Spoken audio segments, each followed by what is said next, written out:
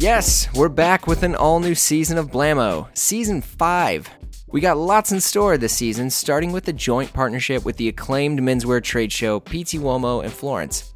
I'll be doing some live minisodes at their Talking Heads event, featuring some guests from previous seasons, and maybe some new ones, so stay tuned for that this week. What else is happening? More of the good stuff. This season we have some new incredible guests, some of which you already know about, but all will be fantastic. Enough about that though. Let's talk about this week. A season premiere with the one and only Mr. Wei Koh. I first met Wei a while back, but I was very well aware of him through his work starting Revolution magazine, which is an incredible publication about watches and horology, and The Rake, a modern magazine on classic elegance. Look, like most menswear folks, to me, The Rake was the magazine that opened up the so-called closed world of menswear. With writers like Bruce Boyer, Nick Fowlkes, and Wei himself, it was a great place for me to explore clothes and learn without, feeling like an idiot. Wei and I chatted about the origins of The Rake and Revolution, his own life finding his way through clothes and film, how publishing and e-commerce are merging for the better, and his outlook on the future of editorial writing. It's so good to be back. Let's do it. Mr. Wei Koh. Sir. You're on the pod. What's up? Thank you so much, man. This is a huge honor to me. The honor is entirely mine, Jeremy. No, I'm serious. Before we get started, I don't know if you know this, which you probably don't because I haven't told you until now. My sartorial journey has been because of The Rake. Really? Yeah. So really, because there were blogs and stuff at the time. But I don't really think there was ever anything written as eloquent and also as visual and beautiful as what you guys were putting out. That's very, very kind of you to say. And may I say, incidentally, you guys can't see Jeremy, but he's killing it today. He's got the Orazio Luciano pinstripe flannel suit on. It's thank you. Actually, what I love about the fact of what you've done is you've got an Orazio Luciano jacket, but then you've gone to Salvatore Ambrosi and you had him in the same fabric make trousers for you, which I love. Oh yeah, got to go to Salva. And which reminds me of what the Duke of Windsor used to do, because he used to get his jackets made by Frederick Schulte in England, and then he would get his trousers made by an American trouser make. So to me, The Rake is everything. I mean, it really, and it still is an incredible magazine. And obviously, you did Revolution, so it's an honor. But I want to get started a little bit and talk about your background, because Sure. I had no idea that you were raised here. Yeah, I was born in New York City. Actually, I'm actually one of the few people in New York City who's born and raised in New York City. Yeah. So I was born in Mount Sinai Hospital. Okay. At the time, my dad was the representative from Singapore to the United Nations, and grew up here. Went to the UN school. Went to a school called the Anglo-American School. Went also to a school called Trinity. Okay. Went briefly to a school in Connecticut, but they soon invited me not to return. Okay. And then finished my high school career, as they say, in Washington, D.C., where my father had become the ambassador from Singapore to the United States. What was that like? I mean, because the reason why I want to go a little bit into this is your recent editor's letter in The Rake talked about how you kind of had your own journey and figuring out that you were into menswear and clothes really early on. Yes. You talked about roaming around Astor Place and stuff. Absolutely. What's it like to grow up in New York? Well, I think that sort of seminal moment happened when I went to Trinity, right? Because in Trinity, you were required to wear a jacket and tie. Okay. But you weren't required to wear a school uniform, so you didn't have to wear a blazer with a school crest on it. You could make the decision as to how you wanted to dress. And so I started really thinking about it, from the perspective, at the time, I think most of the kids were wearing, Brooks Brothers or Paul Stewart or, J. Press. Mm-hmm. So it was quite preppy. And I've always liked the idea of if you're going to get into something, you really want to study it and kind of, really get into the nuance and detail about it. So I started becoming quite interested in sort of preppy culture and that way of dressing. And of course, there was Ralph Lauren at the time. Yeah. And he was just, the way he put clothes together in these dreamlike contexts was just mythical to me. It's just so inspiring. But at the same time, one of my favorite films when I was a young man was American Gigolo. Right. Richard Gere. Yes. Not so much for the message of the film, but because of his style. And, this is when Armani would first burst onto the scenes, and you saw these amazing deconstructed looks on Richard Gere. Mm-hmm. And it was very interesting because he's the gigolo in the movie. but he's the best dressed guy in it. And a lot of the way he's dressed is the antithesis of how you imagine a gigolo would dress. He's dressed in a very muted, very sober, very elegant and stylish way. I mean, he's got a camel hair, double-breasted, coat on, right? The super wide shoulders Exactly. and lapels and all that. So I remember there were shops in New York at the time. There was a shop called Charivari, and they were carrying Armani.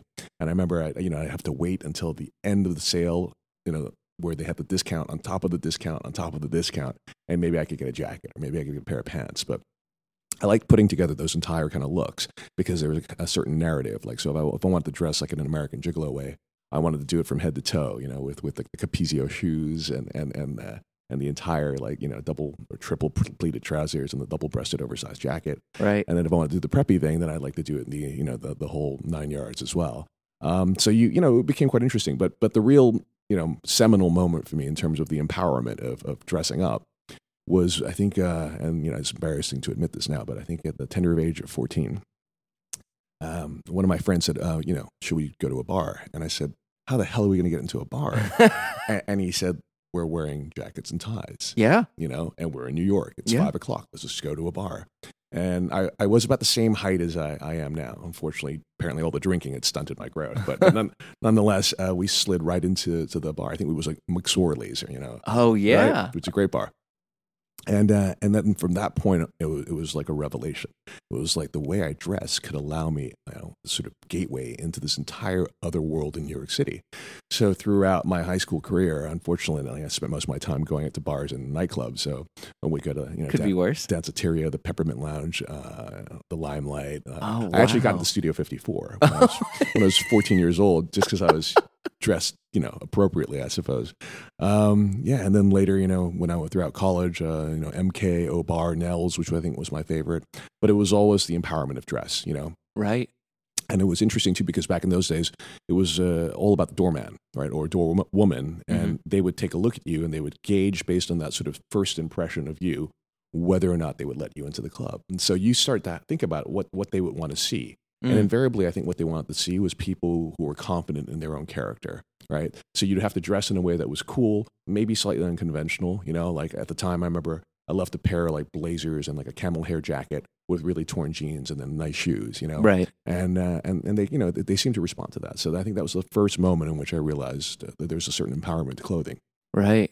That's incredible. So when you're figuring this stuff out, I mean, what is your family say? Like, what were they? I mean, not of you going to clubs, but you're saving and trying to get these jackets and get these suits. I mean, what were they thinking? Well, to be fair, I think they were relatively chagrined and very disappointed in me for the majority of my life. I think they've come to terms with the fact that I am just who I am, and now they've got their grandchildren, which is, it's a second chance, right? Right. Well, my dad was like a very accomplished guy. My dad was the first Singaporean to go to Harvard Law School.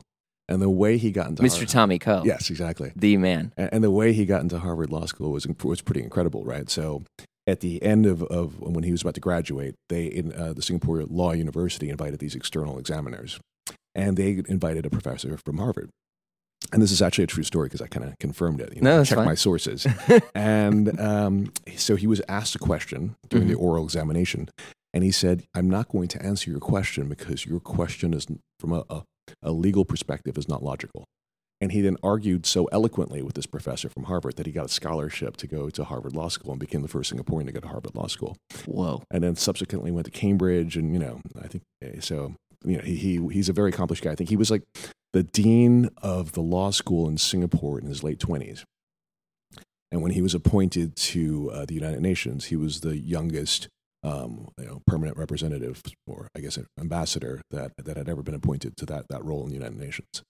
I think he was like 29, maybe, or 30 now. That's incredible. Yeah. I'm pretty shocked. I mean, so life at the Koh house, you're at school and your dad's kind of off, representing, your guys' country. I mean, what? And you're out looking at suits. Were you kind of trying to find your identity at this time? I mean, well, to be fair, also I was a pretty big loser in high school. Come on. No, seriously, and so I was kind of a loner. What made you think you were a loser?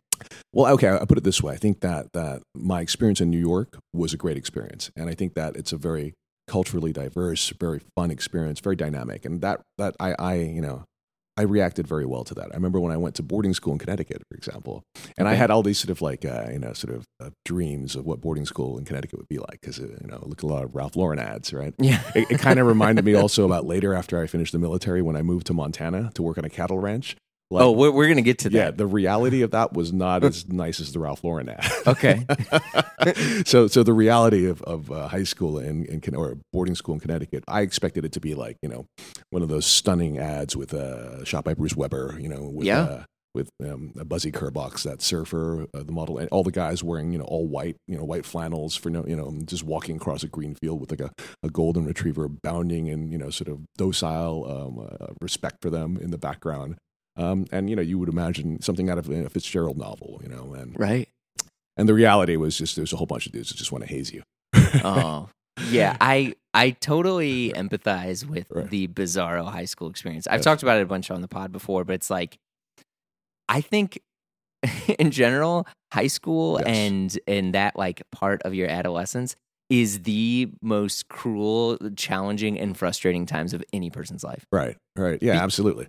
Because now, in contrast, and I'll say this because through my interactions with you over time and also the lore of Waco is you are the life of the party. You are, from what I've heard from other people and myself, one of the most generous, caring, and compassionate individuals in the industry, which is a complete... It's very kind of you. I'm serious, which is a complete like slap in the face to how messed up this industry is. And it is a breath of fresh air that you are a person who you are warmly greeting people. I was at the Ralph Lauren Rake party, which was amazing the other day. Thank you. I walked in and I was with Chris Wallace from Mr. Porter.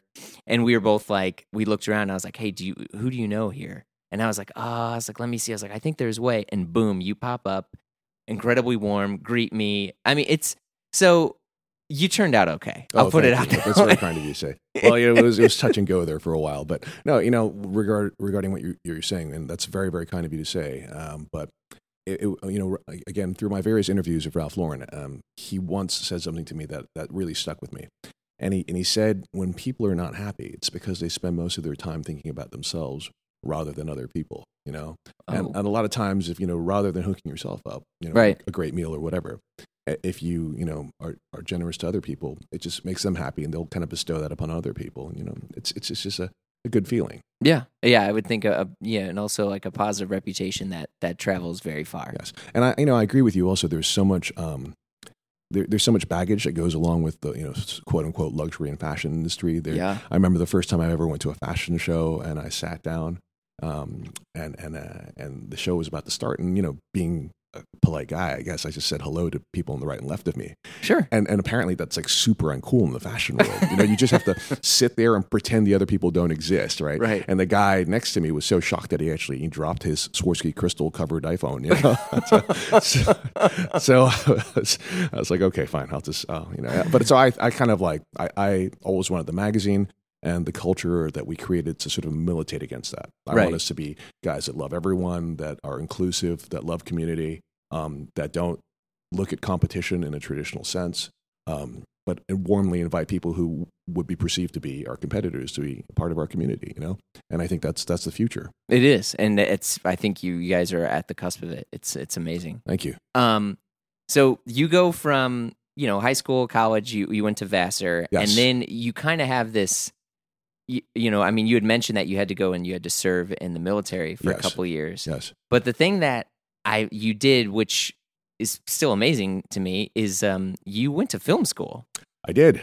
So was film your first passion before close? Absolutely. So the thing is, again, they kind of go hand in hand. Like that's true. As a lonely guy, what you do is you get really into clothes and you create these narratives, and you get really into cinema, and you get really into the relationship between cinema and clothes as well, right? Yeah.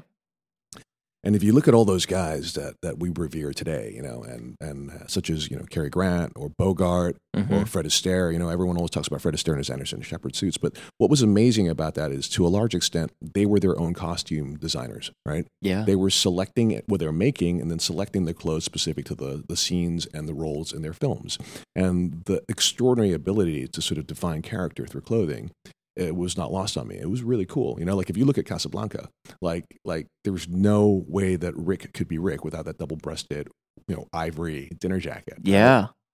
So So yeah, and I actually really kind of loved older movies as well. And then I kind of got swept up into the whole 60s and 70s social realist movement, Right. which was great as well.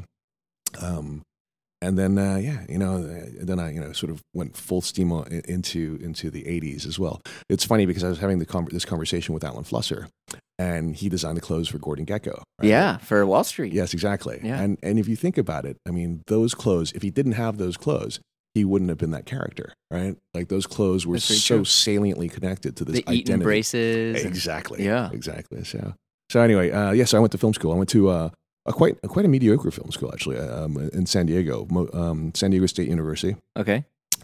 I had applied when I was working on a cattle ranch in Montana.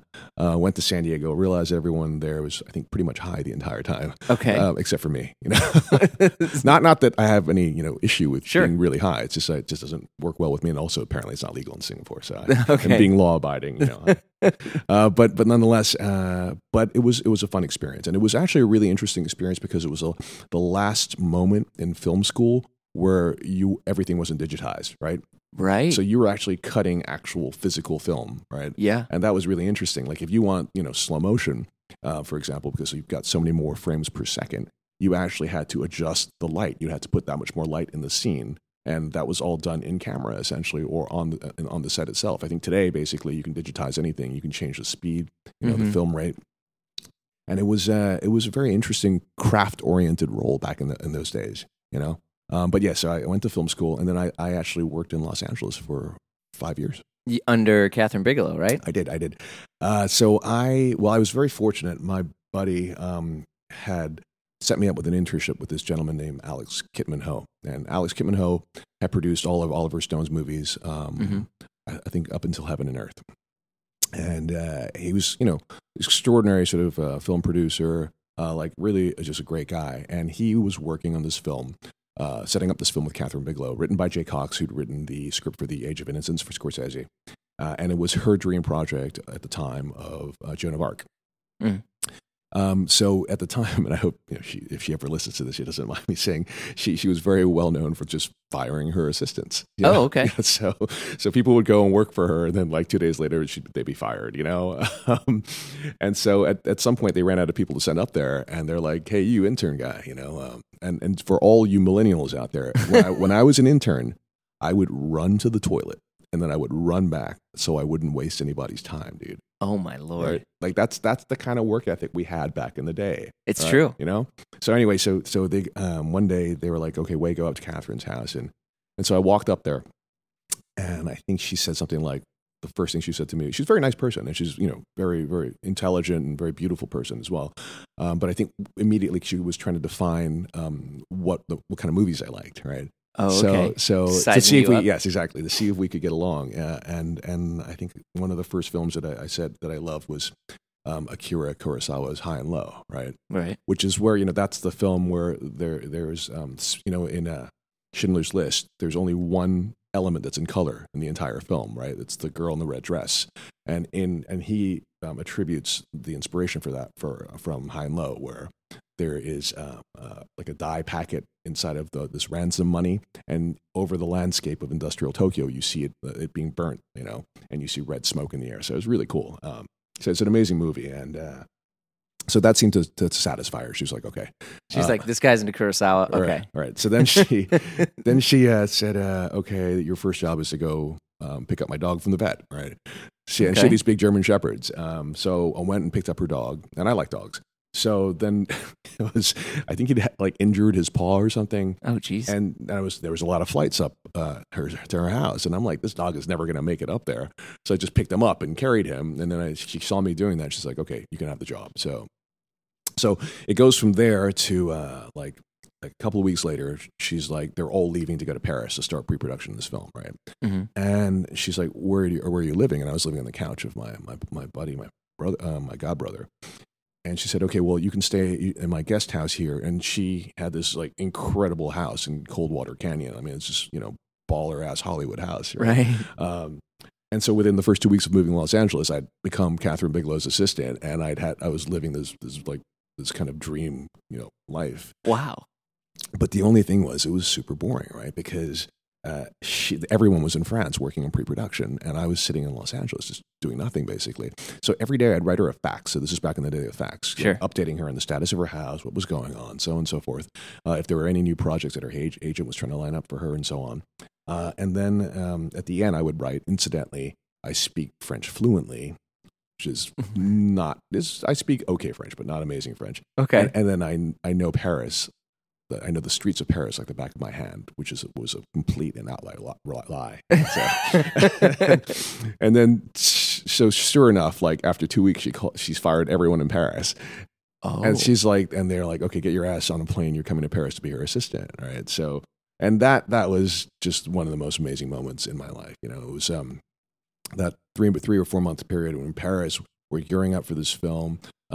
It's with the whole French crew, so I'm speaking French the entire time, and living in Paris when it's your first sort of job, and it's such a dynamic and glamorous world. You know, I remember my first role was to take a video camera and shoot the actresses that were auditioning for the role, and one of the people that came in was Claire Danes, right?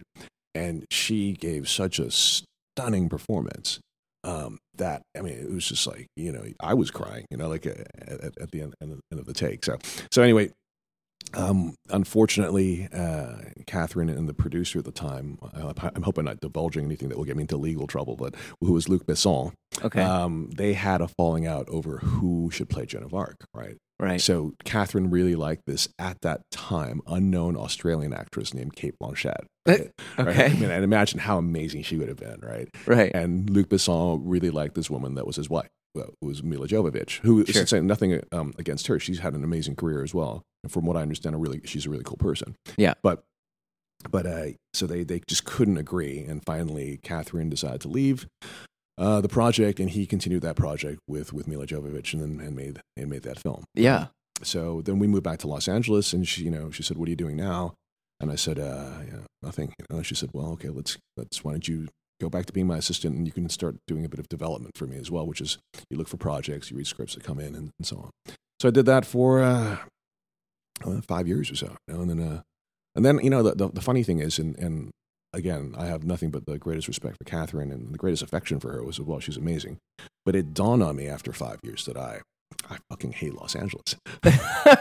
Do you like Los Angeles? I'll be very honest with you. No, I don't. I detest Los Angeles. I love to visit. Yes. But I in a previous career, I used to have to go there a lot. Yes. And yes. It was great to go Yes. and hang out. Yes. But I think my lifestyle choices, to be like careful with my words here, like I just didn't fit. I didn't fit. That culture, I think, is great for the people who want to live there and the people that live there, and that's perfect. And they can live there, and I'll live here. Yes, yeah, exactly. So it's a mono industry town, right? And it's only about show business, right? Yeah. So it's only about the film industry, and everyone is. I've never been to a place where everyone was just so blatantly mercenary, right? Oh, or like where it was just like, okay, what do you do?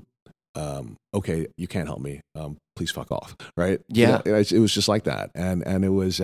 And then that culture, you know, and you see now what's happened with, you know, the indictment of a lot of people who were involved in very high ranking in that culture. Yeah. That was pervasive, just the way people talked, you know.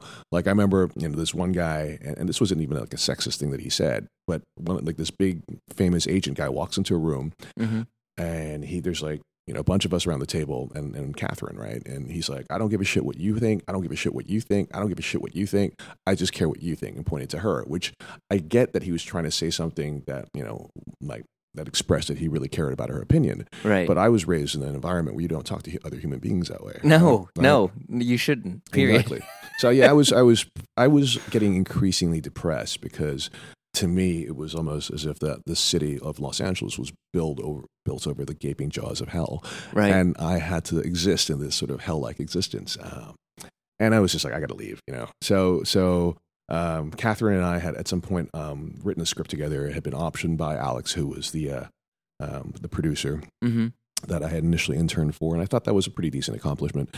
Yeah, that's a big, I mean, just to put sidebar here, you are the assistant to Catherine Bigelow, and eventually you write a script. So the assistant becomes a peer, per se. That's pretty cool. I guess so, yeah. Yeah, you know, I'm just saying. I know I wouldn't consider us peers, but well, I still kind of hero worship her. But anyway, yes, it was a cool moment.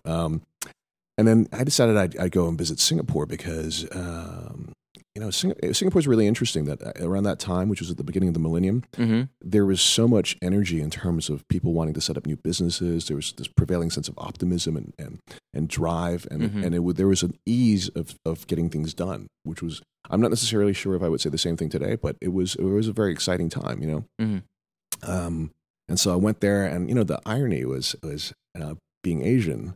I'd never really lived in Asia with the exception of the 2.5 years I spent in the military. Oh. During which time, I was quite distracted because I was in the military, Yeah. And I had this moment where I was like, hey, I'm part of the majority here. Right? Because I'd always, and it never dawned on me that I always felt like I'm part of the minority to some degree or another, Right. Yeah. I mean, I could be like the whitest Asian dude in the world, but I'm still an Asian guy, right? Yeah. And it's funny, I remember, and there's subtle cultural differences as well. I had an amazing girlfriend, but she was from Vermont, so for breakfast she wanted pancakes waffles and stuff, and maple syrup, and I wanted Vietnamese pho or dim sum, So, right. But anyway, so I was like, I had this sort of mind-blowing epiphany where I was like, hey, I'm really a part of the majority here, and then I was like, you know what? Being part of the majority rocks. Yeah, right? Sure. So it's just so easy. People are just nice to you for no reason. You're like, oh, we all are kind of in a tribe over here, right? Sure, right. So I was like, okay, let me just hang out here for a couple of years and see what's up and see if I can experience this, because I want to see how this is going. The other thing too was I hadn't really spent time with my family throughout this entire period that I'd been away, and it was at this point that my parents and I really started to enjoy each other's company because we stopped trying to imagine that we could be different people than we are, if that makes sense, Wow, yeah. And I went on some great vacations with my dad. We went to Angkor Wat, together. Yeah. We went to Burma or Myanmar, and we went to Pagan together. So we had these amazing experiences. I got into a little bit of trouble during the trip to Cambodia because I made out with the princess of Cambodia. And, okay. And apparently that was not cool. Yeah, yes. You file that in for the biography. Jeez. She's a very beautiful woman. If she ever listens to this, I'm so sorry. I apologize. And then I was living in Singapore, but there's not much in terms of business in the film industry.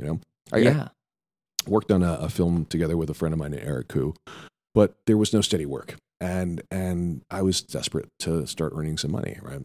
And so I called up my buddy, who was the editor-in-chief of the Sunday newspaper, the Sunday Times. Mm-hmm.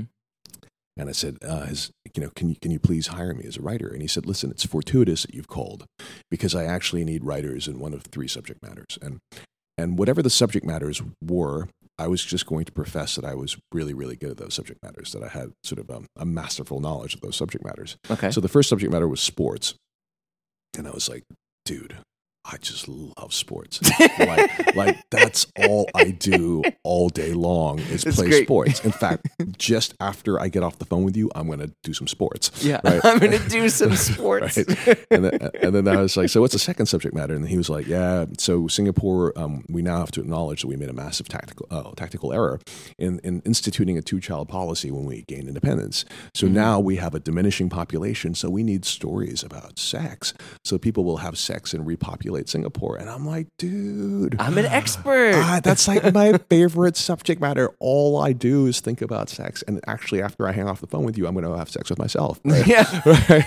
And then, and he was like, right, okay. And then he was like, and I was like, out of curiosity, what's the third subject matter? And he said, the third subject matter is watches. Okay. And I said, hey, I actually really like watches. He's like, dude, stop. So he was. But that you were an expert. My family's always liked watches, and I've always kind of dug watches. So being the smart guy that he is, he gave me a test examination, right? So I had to write a story on each. So he calls me up and he's like, okay, so your story on sports, you are probably the most unathletic man on the planet. You know nothing about sports. You're like, I scored a touchdown, got a hole in one, and slammed the dunk. Yes, I slammed. Sadly, the dunk was not slammed in this particular instance for me. I failed quite miserably at this. And it's true. I'm actually terrible at all sports. Me too. Yeah, that's okay. I'm okay with it. Yeah, you're all right. You're doing okay. My biggest fear is not so much about my own athletic performance, but I want to raise my children in the future I don't have any yet, but I'd like to, as decent athletes. And so now I'm like, I have to get a tutor to teach me these sports so I can then teach them, right? Oh, Right. okay. You know? Yeah. So anyway, then the second story was on sex, and I said, so how was my story on sex, with all this sort of hopefulness in my eyes? And he was like, yeah, it's so sad that you're the age that you are, and I think you may not have actually ever had sex. Like, it's certainly not in the right way. And, and I was like, ooh, this is this. And then I was like, listen, dude, but hang on, you're gay, I'm not gay. So maybe it was a good difference in perspective. And he's like, no, I showed your story to all the women in the office and they think you're such an idiot. Oh, and gosh. I'm like, oh, okay, this is not going well. So, I'm now thinking about, going back to the bathtub and opening a vein. And then he's like, oh, but wait, there's a silver lining. And I'm like, what's that? And he's like, everyone liked your watch story, right? And I had written a story about Panerai because Panerai, I love the mythology of Panerai, that it was a tool used by the Italian naval commandos. Mm-hmm. And then it had been transformed into a luxury brand, and then afterwards into a manufacturer. But I just love that, and it was at the time when it was still quite an obscure brand. Mm-hmm. Priest alone. Priest, yeah. No, to be fair, a little bit post Stallone, but still, still not in the public's consciousness, not in the way that it eventually became. Gotcha. And so he said, I'm going to hire you to be the watch writer for the boom. So but then I became the guy that basically created the watch supplement for any magazine that would have me, right? Right. So they, like, if you're a publishing company and you want to have a watch magazine, and basically the way it works is that you just want to accrue all this revenue from watch advertisers. So what you do is you create a separate watch book called your watch supplement, and then you get a guy like me to write the entire thing. But they were always working in a way that they were trying to spend as little money as possible on the editorial value of that project while accruing the greatest amount of revenue. And it became a little bit frustrating because I wanted to shoot our own images. I wanted to, do like shoots with models and so on like that, wearing watches. I wanted to hire kind of cool writers, but no one wanted to do that. And I remember, I was having a conversation with my dad, and he was like, how are you feeling about your watch writing career? And I said, it's a little depressing. First of all, no one wants to do what I want to do. And second of all, I write about all these watches, but I can't afford any of these watches, right? And not on a freelance writer's salary. Yeah. And then he said, well, listen, INSEAD has just opened up the French Business School has opened up a campus in Singapore. Why don't you consider putting aside your artistic ambitions and going to INSEAD? And after that, after you graduate with an MBA from there, I'm pretty sure you could buy whatever watch you want. And I was like, okay, this sounds cool, right? I later would realize that I would never be able to pass the entrance exam to any business school in the world anyway. Right? But in any event, I was having a conversation with my brother, and he said, oh, you know what? I hear that when you're applying for INSEAD, during the oral examination, they'll ask you a question. And the question is, what is a business that doesn't exist yet but should exist? And I was like, shit, I know.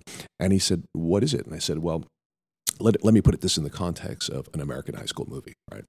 So when the new kid goes to the cafeteria for the first day, the first table he sees are the table of all the popular kids, right? Yep. And that was what would happen back in the day in the bookshop or the newsstand. The first shelf that you would see front and center would be all the fun, glossy lifestyle magazines, your GQs, your Details, which sadly doesn't exist anymore, but all these kind of cool, fun magazines. Mm-hmm. And then, so what's the next table that you see in the cafeteria, Jeremy? Who would you imagine that would be? I mean, I would say like the cheerleaders, I guess, or the nerds. No, okay. So I would say kind of yes. So Okay. I would say it would be the intellectual, but still socially viable. Like the good students, Okay. So that's the next shelf that you would see. If you go one shelf over, then you would see your Newsweek and your Time, and your International Herald Tribune. But still, I mean, like cool magazines, but intelligent, right? Okay. And then, like in the cafeteria scenario, all the way in the back of the cafeteria, and I know because this was my table. Yeah, right, same was the social outcast table. The guys. We were on the third floor. Exactly. So and in the the equivalent to the social outcast table was what they call in the hobby section in the bookshop, and that's like the shelf all the way in the very Model back. trains. Yes, all the way in the back on the bottom. So that you've got Cat Fancy, you got model trains, you got postage stamp collecting. Cat Fancy. There's actually a magazine on knitting called Beads and Buttons, and I kid you not, there's a different macrame teddy bear on the cover of that magazine every issue. Oh, okay. And there, sir, there you would find the watch magazines, right? Oh. So I was like, this is ridiculous. You gotta, because these things are expensive, right? Yeah. And guys like watches. So you gotta take the watches off of the loser table and put it onto the cool kids table. And the way that you do that is without losing the technical credibility, because you still need to have those articles, but you gotta mix it with like lifestyle. You gotta have, it should be the intersection of everything related to cool contemporary culture, whether it be auto sports, whether it be fashion, whether it be literature, whether it be cinema. And I think that brands have all kind of moved towards that now. But at the time, it was a pretty novel idea. And so my brother looks at me and goes, "That's a cool idea. You should call your magazine Revolution," and both for, the hands that tell time and also because of the positioning of the magazine. So he introduced me to my business partner, Bruce, who was interested to start a publishing company. And so we had a 45-minute conversation in the Four Seasons in Singapore, and then we started the magazine. We started it in 2005. And actually, that was we were profitable by the first issue, which at the time I didn't realize is extremely rare. And I would come to realize it later. So so that's how Revolution started. And then Revolution we launched because we knew nothing about publishing. We weren't daunted by the realities of it, right? And so we launched in America the next year. We launched in Russia and Italy as well. So, and I think we're in 13 editions around the world. So there you go. That's insane. Yeah, it's kind of cool, man. It just happened very naturally. I have to preface this by saying, like, I'm not a particularly smart dude, but I'm a bit of a lucky idiot, right? Nah, I would. That's you're very humble, but I think the thing that you're glossing over is also there's a lot of work that goes into all of this stuff. And even then, when an opportunity knocks on your door, you still have to do the work. When someone says, "Okay, I'm interested in hiring you. Why don't you do these 3 things?" I know that other people may say, "Okay, well, wait, you want me to do those for free? No way, man. F you. Like you're just going to take that and you're going to try to." No, like I just want to see if you know your stuff, and you didn't do that. You're like, "Okay, I'm going to do it." Yes. And so, I mean, if you want to say you're a lucky idiot, that's fine. But you also just sound like someone who refused to give up and kept working. I think persistence is super important. Yeah. Yeah, I know, and it was trying at times because I had to write the entire 300 pages of the magazine myself. Oh my God! So I would come up with different pseudonyms, and then I'd be like, I quite like writing from a female perspective. Actually, this is. Oh my gosh, that's crazy! And so the Rake comes shortly after, right? So we launched the Rake in 2008 during the financial great crisis. Time to start. Exactly. Because you're at your 10th year. Yes. As of now. So probably the most unwise time to launch anything new. But, it was weighing on my mind for some time that if you looked at how men were being spoken to, it was very, very strange. It was as if men were being told recurringly that if they didn't try to look as young as possible, this is in the context of like the mid-2000s, right? That they weren't socially relevant anymore. So men were being encouraged to have plastic surgery, to be metrosexual, to be, to dress in sort of rather bizarre ways. I mean, I think everyone wanted to be really, really thin as well. And, Eddie Slimane had just come out with Dior Homme a couple of years earlier. And I think famously Karl Lagerfeld lost like a third of his body weight just to wear the suits. Yeah, he was a chunky and now he's a Slim Jim. Yeah, for sure. Well, kudos to him. He's managed to keep it off. Yeah. But it was just a very confusing time. But in particular, it bothered me because in every generation previous to ours, there was a belief that a man got better as he got older, right? Like when you think of Cary Grant, you don't think of a 20-year-old Cary Grant. You think of him in his 50s or 60s with silver hair. Yeah, North by Northwest, exactly, Walk, Don't Run. Exactly. Yeah. Looking immaculate. And when the same thing for Agnelli, the same thing for Fred Astaire, the same thing for Sinatra. They all became cooler as they got older, right? And I kind of just really wanted to create a magazine that brought that ethos back, to tell people to embrace the idea of aging. I mean, of course, there was a selfish reason, that the fact that I was getting old, of course, but I wanted to feel that I was going to be more relevant in my 40s than I was in my 30s, and more relevant in my 50s than I was in my 40s, And I wanted to promote this concept that men became their more pure and more essential selves as they got older, right? Which I think is true, incidentally. I think you start to like yourself more, and you start to be comfortable in your own skin, and that's probably the greatest thing that any man can do, right? I wholeheartedly agree. Right, so we were like joking about the fact that we suck at sports, but it took me a long time to get over the fact that I suck at sports. Yeah, that's true. Yeah, I haven't let that get the best of me anymore. Exactly, and I'm proud of it. And then the other thing that really bothered me was from a style perspective. And this kind of linked back maybe a little bit with my early passion for clothing. Men had become extremely confused in terms of how to dress. Like you had celebrities showing up at red carpet events with their tuxedos with their shirts untucked. You remember this entire phase where men would wear suits with their shirts untucked. Yeah. And then again, or they'd be sort of like hijacked by the caprices and ephemera of fashion. So men would be wearing patent leather combat boots with like sequin headbands or whatever, and it was just really confusing, right? And I said, okay, amid all this sort of miasmic haze, I think what we need is kind of something clarifying. And I think we need to go back to classic style, right? Classic elegance. And like Alan Flusser's book, Dressing the Man, was so important to me because it imprinted upon my mind that there is a definition for classic codes, right? And I wanted, to give this to guys through the rake so that they could then be encouraged to experiment, right? But I want them to have that basic understanding of fit and proportion. I want them to understand that, for example, a single-breasted tuxedo that's worn with a gilet is actually more formal than a double-breasted jacket, which was popularized by the Duke of Windsor, which is why you wear a wingtip collar, strictly speaking, with a single-breasted tuxedo with a gilet, and you wear a soft turn-down, collar with a double-breasted jacket. Then once you understand all these rules, once you understand all these codes, and once you've mastered them, hopefully, then you can do whatever you want. Agnelli was great because he was extremely irreverent. He would wear whatever he felt like. Yeah. But he was doing it from a perspective of education. It's like Picasso. It's like he passed through mastering classic painting first before he went into Impressionism, And I'm not into Cubism, or abstraction. So I'm not necessarily sure that, the best thing to do is try being an abstract painter immediately. That's fair. Yeah. Right? It's good to have some knowledge, right? So, and then the last thing I wanted to do was essentially the world had been sort of hijacked by WhatsApp.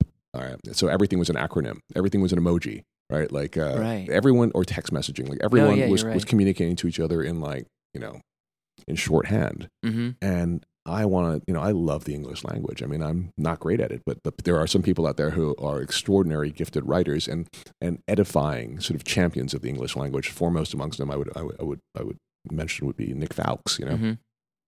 And I wanted to read writing that just was so uplifting in its mastery of the English language. And so we put these three things together. I wanted to bring back long format journalism, essentially, during a period where everyone thought it was going, it's over, right? Yeah. And then I wanted to create a magazine that sort of went against everything that the internet was. So I wanted to create a magazine that felt like a hard, like a coffee table book, that had a cover that felt like a canvas from a painting, that aged well, that people would keep rather than throw away. Because I thought it was really shameful that a lot of people consume magazines by flipping through them and throwing them away. Yeah. So that was the Rake, right? And that was launched in 2008, and it was. And I remember going to Savile Row for the first time and speaking to Andrew Rowland and Anderson and Shepard, and the guys there were like really. I mean, they were just confused that anyone would want to interview them. That we would want to write a story about them. And I was like very excited by this because these are one of the most sort of definitive voices in men's classic style. And it was a big honor to meet all the tailors in Savile Row, and I have to say we were very, very warmly embraced by all those guys. So I put together this magazine, put out the first issue, and it is a total flop, right? Oh, geez. Well, the reason why it was a total flop was, at the time, it was based in Singapore. And so I would have these meetings with these 27-year-old or 25-year-old, communications ladies. Mm-hmm. And the recurring thing that it would say to me is, why did you create a magazine about old or dead people wearing suits? And I was like, oh, okay, this is not good. Oh. Right?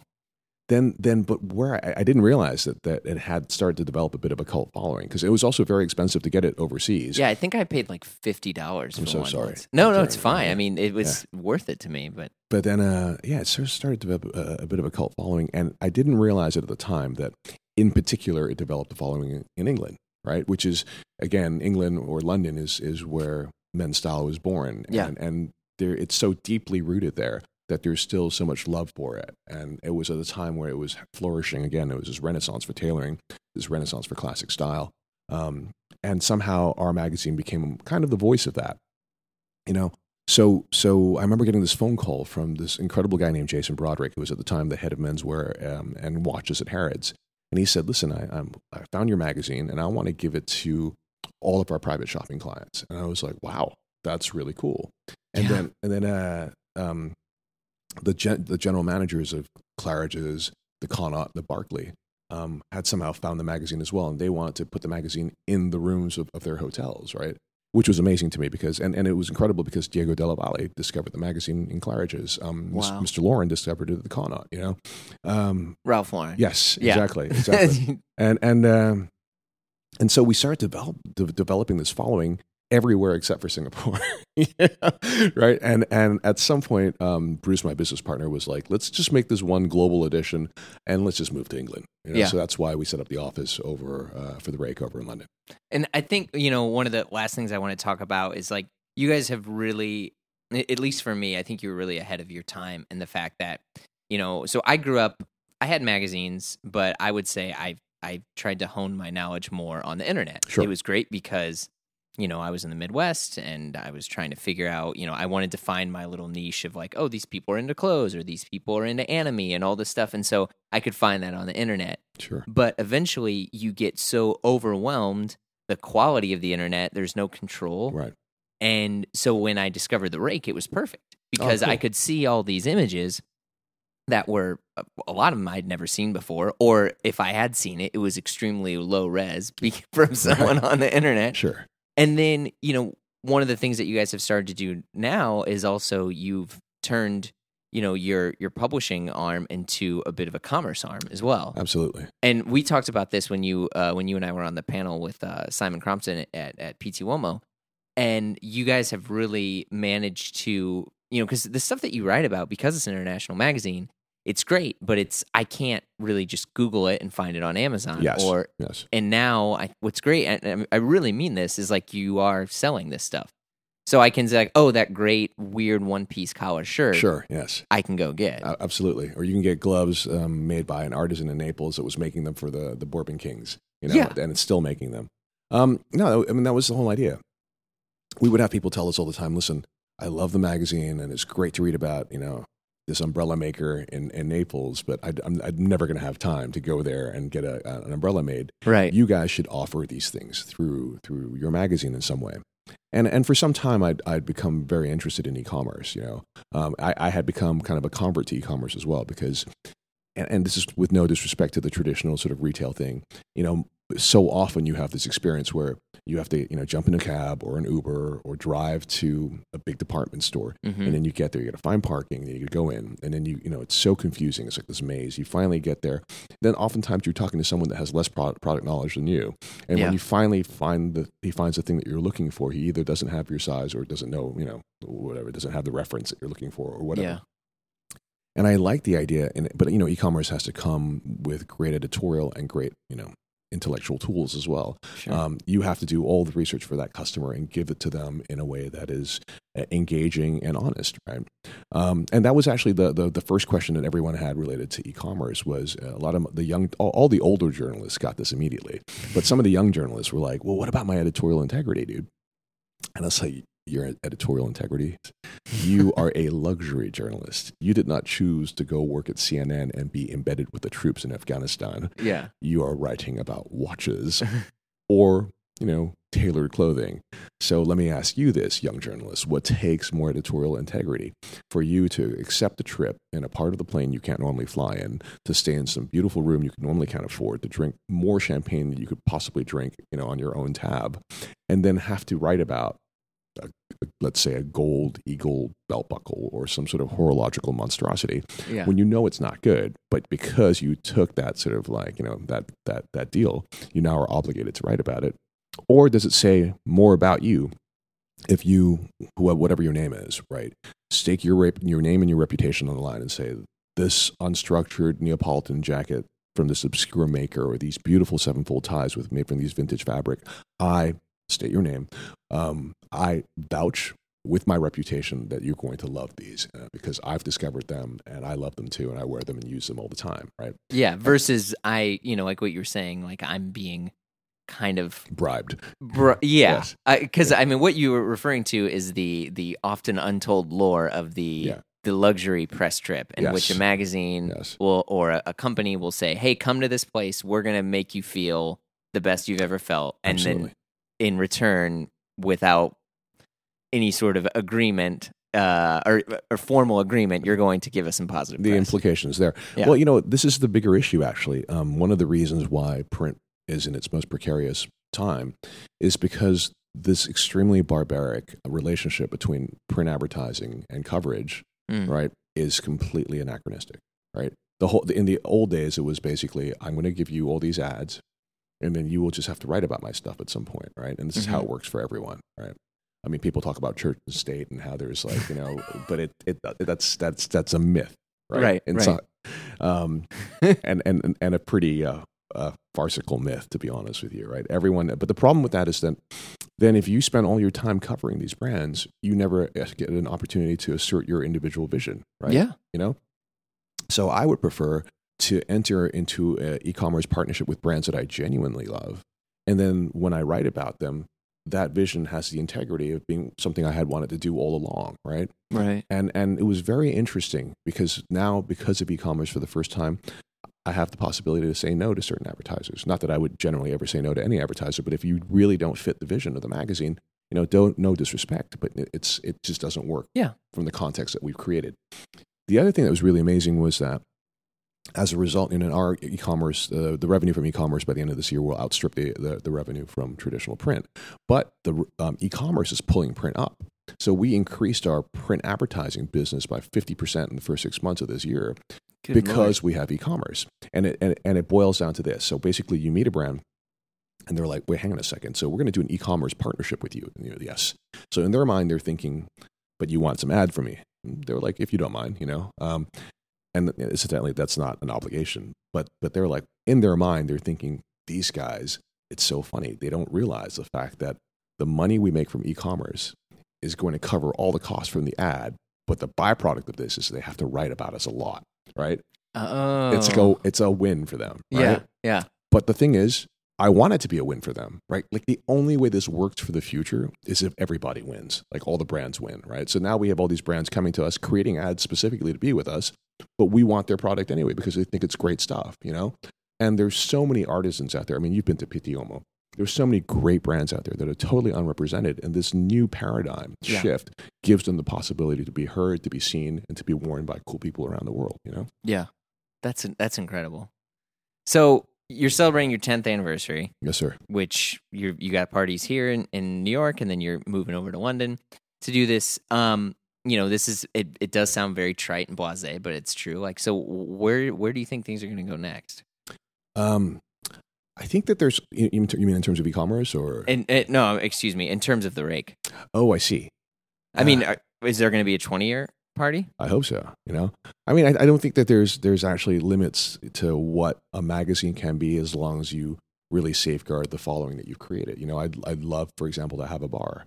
But I love our bar to be a bar where you could transact for e-commerce or tailored like garments. Oh, right. Like a bunch of guys walk in, they could see watches while they're having their Negronis or whatever. Right. They could try on a velvet smoking jacket, or they could like look at evening slippers and buy them for each other. So I think there from a lifestyle perspective, there's so many possibilities that we could do, and I think honestly, even the way in which e-commerce is used today, there are so many more opportunities, right? Like, for example, one of the moments in which people do the majority of their shopping is when they're on vacation, right?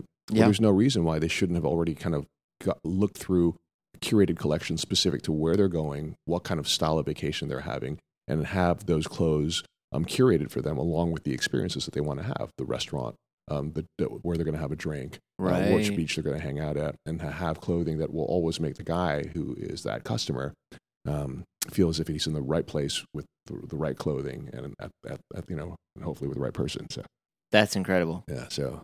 Well, wait, we're about to wrap up. Is there any other stuff you want to add or mention before? No, that's it, man. 10 years. It's been a great journey. Happy to have my friend and business partner Alan Gafundi, who's sitting next to you here.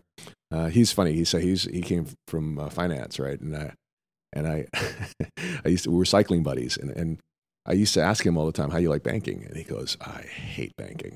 right? And he goes, and let me tell you also that everyone that's in banking hates banking also. they're only doing it because it's the largest amount of money you can make for the least amount of effort. And then and I said, so he one day I was telling him the story about what we want to do with e-commerce, and he said, okay, I'm in, and that's how we. And now he's no longer a banker. Oh, that's shout out. That's fire. That's really cool. Congrats. Right. So that's it, brother. Dude, thank you. Thank so you for good. all the time. It's an honor. Yeah. Thank you so much, Wei. Take care. You've been listening to Blammo. Our theme music is by Tan Lines. If you like the show, rate and review us on Apple Podcasts. Stay tuned later this week for our live minisodes from PT Uomo and Florence, and follow along with us on Instagram at Blammo Podcast so you don't miss a thing. If you want to get in touch, email us at info@blammopod.com or join our Slack group and chat with other friends of the pod. Thanks again. We'll see you soon.